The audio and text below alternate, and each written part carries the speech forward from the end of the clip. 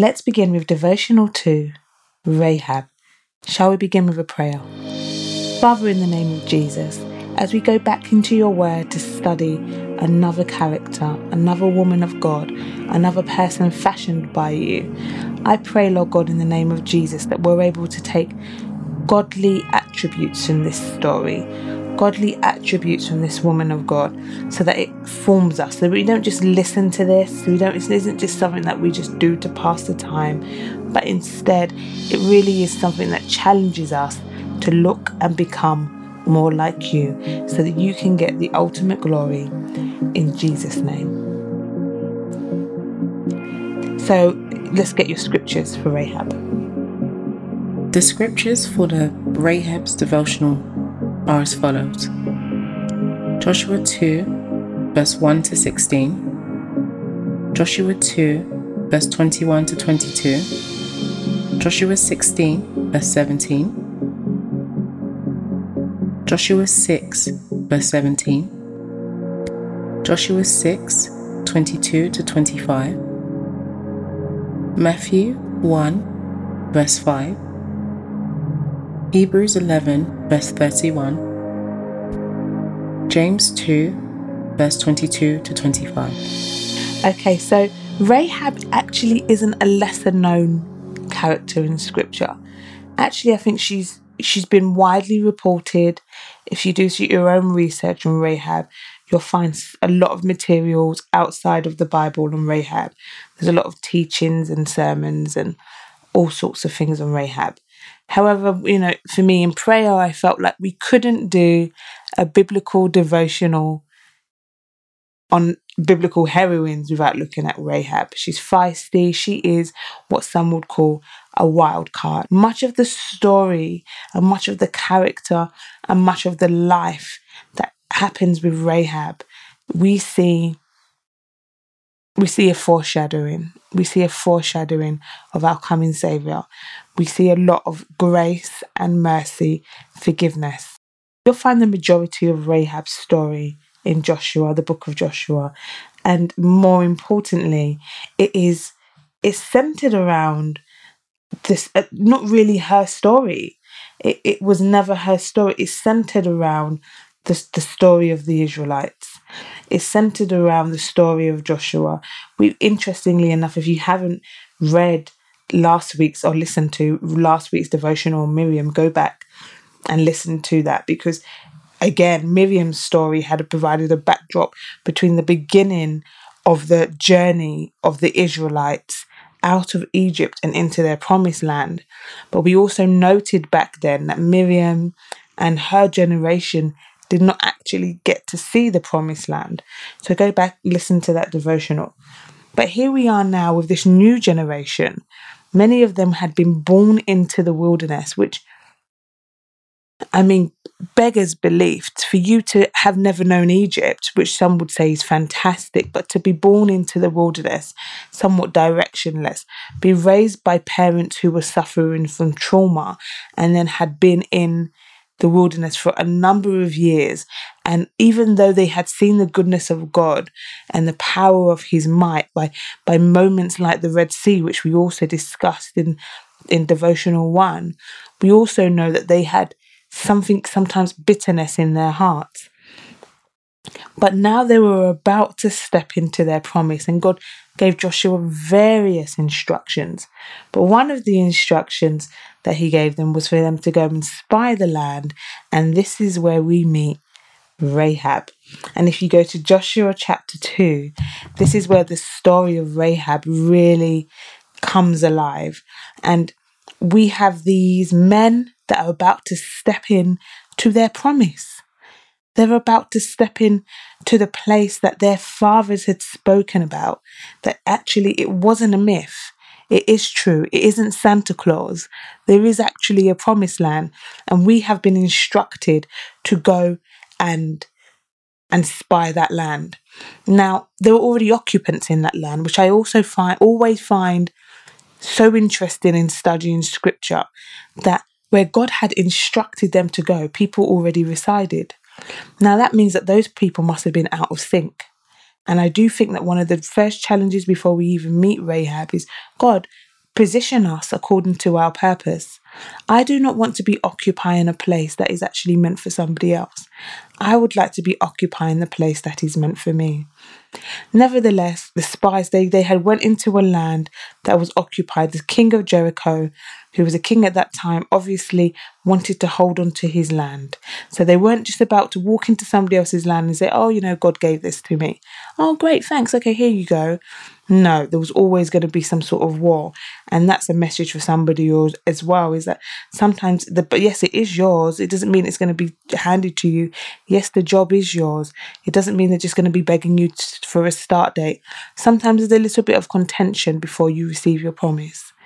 Sometimes, although God has given you the promise and he is not man that he should lie, sometimes he wants you to pull something out of you which comes by way of contention, which comes by way of war, but actually prepares you for the promise. The Bible says, so they went there and they came to a harlot named Rahab and they lodged there, from the New King James Version. What's interesting is straight off the back, the Bible says that she was a harlot. Straight off the bat, the Bible lets us know her sin. Straight off the bat, the Bible lets us know her mistakes. Straight off the bat, the Bible lets us know her failure. And what's so interesting is we live in a time now where everything is supposed to look perfect. Everything's supposed to look great. We don't live in a time when we're supposed to actually showcase our failures. We don't live in a time when we're supposed to showcase our weaknesses, even though Jesus said that his strength is made perfect in our weakness. Our Instagram, it isn't designed for weaknesses. Our Insta stories or our Snapchat or whatever have you isn't designed for the time where we have bad days. But here the Bible put it straight out, up and down. This is who she was. This is what she did. And this was her name. Now, God led them there. And irrespective, this is point 3, irrespective of her sin, irrespective of her failure, irrespective of her mistakes, God used her.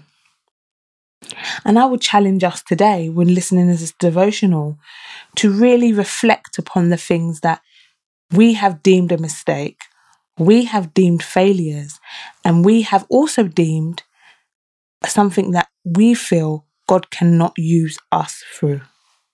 Rahab was positioned because of her sin. Or it's even better to say it this way. Rahab was positioned irrespective of her sin. And we begin to see that actually it's not by works. It's not by works lest any man must boast. Our righteousness is like filthy rags before God. We already begin to see right there and then that actually who she was did not prevent her from coming in contact with men of God. And I think there are still a lot of people that go to church. There's still a lot of people that will listen to this devotional and still struggle with the belief that who they are and what they do prevents them from going towards the holy God. And that is a lie from Satan. In fact, Paul said it perfectly. There isn't anything that can separate us from the love of God. Rahab would have been the least of these. Paul said, I am the least of these. Rahab would have been, by virtue of her occupation, the least of these. But in fact, she was used by God. Point 2 that I would like to bring out to you, which you'll find so interestingly also in chapter 2. So get the whole, sit down with a cup of tea, read the whole 1 to 16. But in particular, this is in verse 9. This is after she's hidden them. After they've come to ask where the men are, and she says she doesn't know where they are, even though she's prepared a place for them in arguably, what she uses as a place of sin. She's prepared a place for them, and that has hidden them from the king of Jericho so that they're able to do what God's called them to do. And in verse 9, she says something. She says, I know that the Lord God has given you the land, that the terror of you has fallen on us, and that all inhabitants of the land are faint-hearted because of you. Verse 10, it says, "For we have heard the Lord dried up the water of the Red Sea for you when you came out of Egypt." Now, what I find interesting here, and it has to be noted because I think there's something for our life here, it's the fact that Rahab was not your church girl. Rahab wasn't an Israelite. She didn't have the story of Egypt. She wasn't at the Red Sea. Her ancestors were not at the Red Sea. She hadn't travailed through the wilderness. She hadn't heard the stories of Moses and Miriam and Aaron. She was a harlot who by trade should not have been connected to a godly and a holy God. But she believed. And why did she believe? She believed because of what she had heard God do in the life of another. And that's amazing to me. That's super interesting. That's super interesting. She said, because I know that the Lord, she said the Lord, she even called him the Lord, a Lord that she did not know, a God that she did not know, but had been introduced by the work of that God through the life of somebody else. That's the power of our testimony. That's the power of our life unto worship. That means that sometimes people will look at you. You're listening to this devotional, and I actually feel so strongly on my heart, actually, that some people are listening to this devotional and they're just thinking, what's the point? They're listening to the devotional and they're thinking, what I do doesn't matter. The school run doesn't matter. Nobody cares. I'm cooking dinner again. The mundane of life.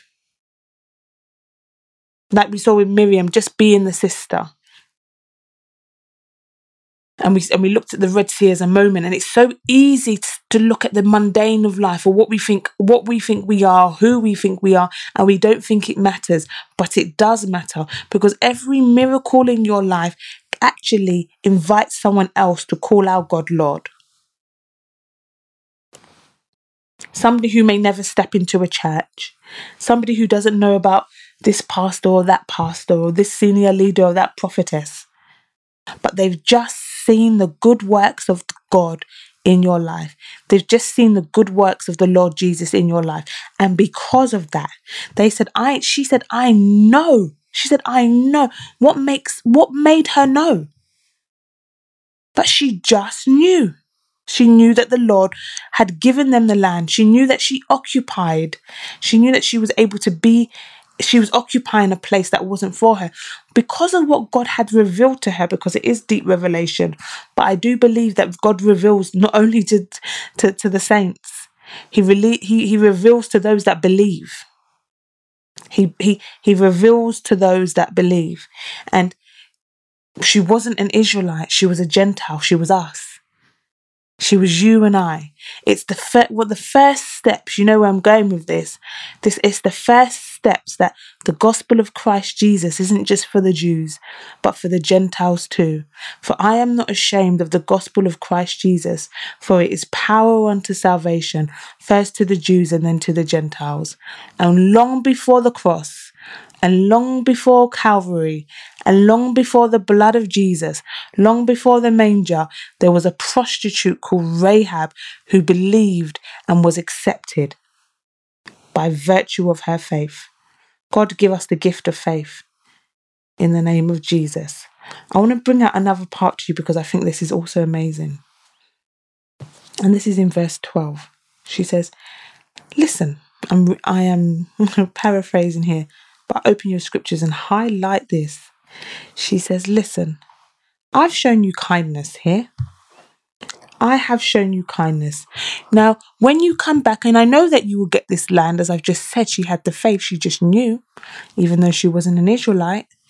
She said, when you come back and I've shown you kindness, now you will not only, can you show me kindness? And you will not only show me kindness, you'll show my father, my mother, my brother, my sisters. We will all be saved from death. And we therefore meet more than Rahab the prostitute. We meet Rahab the negotiator. We meet Rahab the shrewd negotiator.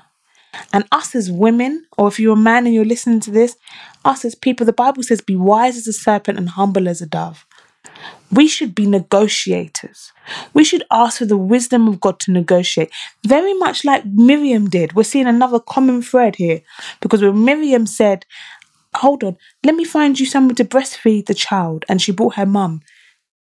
It's the wisdom of God that unlocks the mysteries of God. And it's only God that can give us that wisdom. And she negotiated. She said, I've done this for you. Can you do this for me? Can I be attached to your faith? Faith makes you move things. Faith isn't just something you do on a Sunday. Faith isn't just about listening to this devotional. The challenges that come through for Rahab this week, they'll be just as wild as Rahab. Go and do something afraid. Go and pray for some revelation and do something afraid. Take action. Negotiate for the better salary. Quit the job. Leave the dodgy relationship. I'm not sure what it is, but it's more than sitting in the pews singing a song. It could be the fact that actually by her faith, when she looked at the life of a God that she had not grown up with, and her faith unlocked, brought the salvation of her whole family. It brought the salvation of her whole family. Joshua 6, verse 17. Now the city shall be doomed by the Lord to destruction, it and all who are in it. Only Rahab the harlot shall live, she and all who are with her in the house, because she hid the messengers that were sent. Now, when 2-3 chapters on,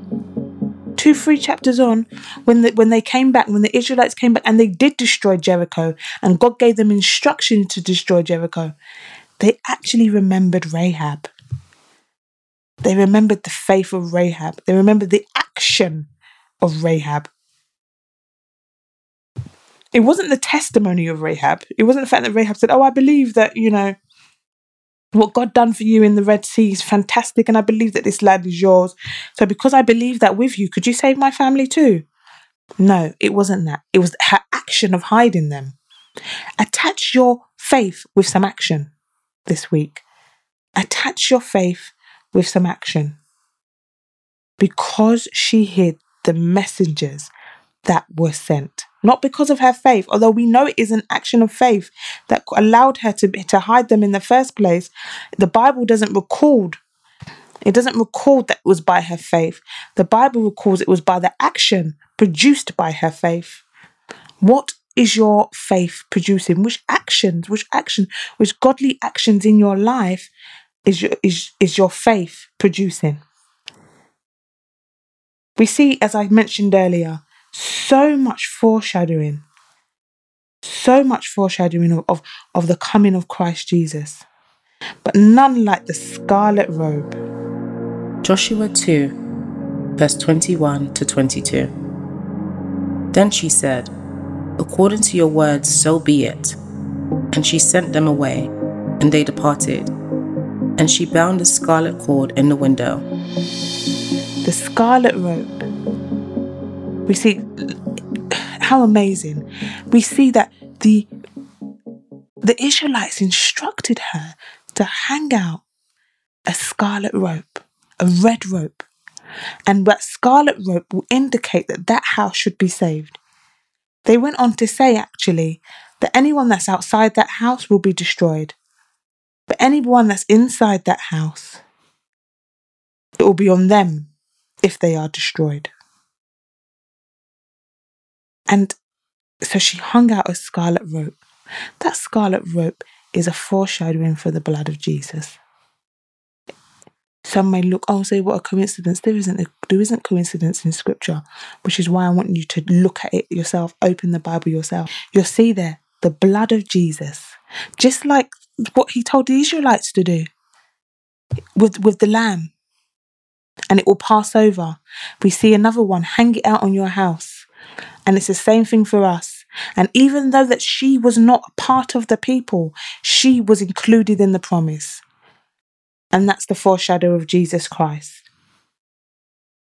So a prostitute? I think, but the Bible and God, the heart of God is he's trying to say, look, there isn't anything that you do that is above the power of my blood. There isn't anything that you can do that is above the power above the power of the blood of Jesus, above the power of my resurrection. And it's beautifully demonstrated through the life of Rahab. She was obedient and she put the scarlet rope out, and the whole of Jericho was destroyed except her family. It demonstrates the grace of God. And we see in the New Testament, in Matthew chapter 1 verse 5. Matthew 1 verse 5. Salmon begot Boaz by Rahab. Boaz begot Obed by Ruth. Obed begot Jesse, and Jesse begot David the king. We see this little prostitute girl in the New Testament. And where do we find her? Amongst the descendants of Jesus Christ. Rahab had been crafted a Gentile, arguably long before Cornelius, the Gentile that is converted later on in the New Testament. Long before that, we see the first Gentile of faith, crafted into God's promise. Not only crafted, she begat Boaz. Everyone loves a little bit of Boaz, don't they? But look where he came from. And Ruth and David and our Lord and Saviour, Jesus Christ. And Rahab, because of the action connected to her faith, is part of the bloodline of Jesus Christ. I'll close this devotional with this scripture because I think it sums up what the point of this devotional via Rahab is. And it's in James chapter 2, verse 25. And we hear it time and time and time again, don't we? Faith without works is dead. But look what outrageous works were done by virtue of faith. What will you do this week? What will you do this month? I don't know when you'll come across this devotional. But the challenge, just in case you don't receive it, just in case it doesn't come via your phone or the app, the challenge is the Bible says that she was saved because she hid the messengers. That's the action by virtue of faith. But the Bible doesn't say she was saved by her faith. I don't think she would have hid the messengers if she did not have faith. But the Bible doesn't specify the faith. What is your action of faith this week? James said, for without works, faith is dead. I think it's more than I attended church on Sunday. God wants more.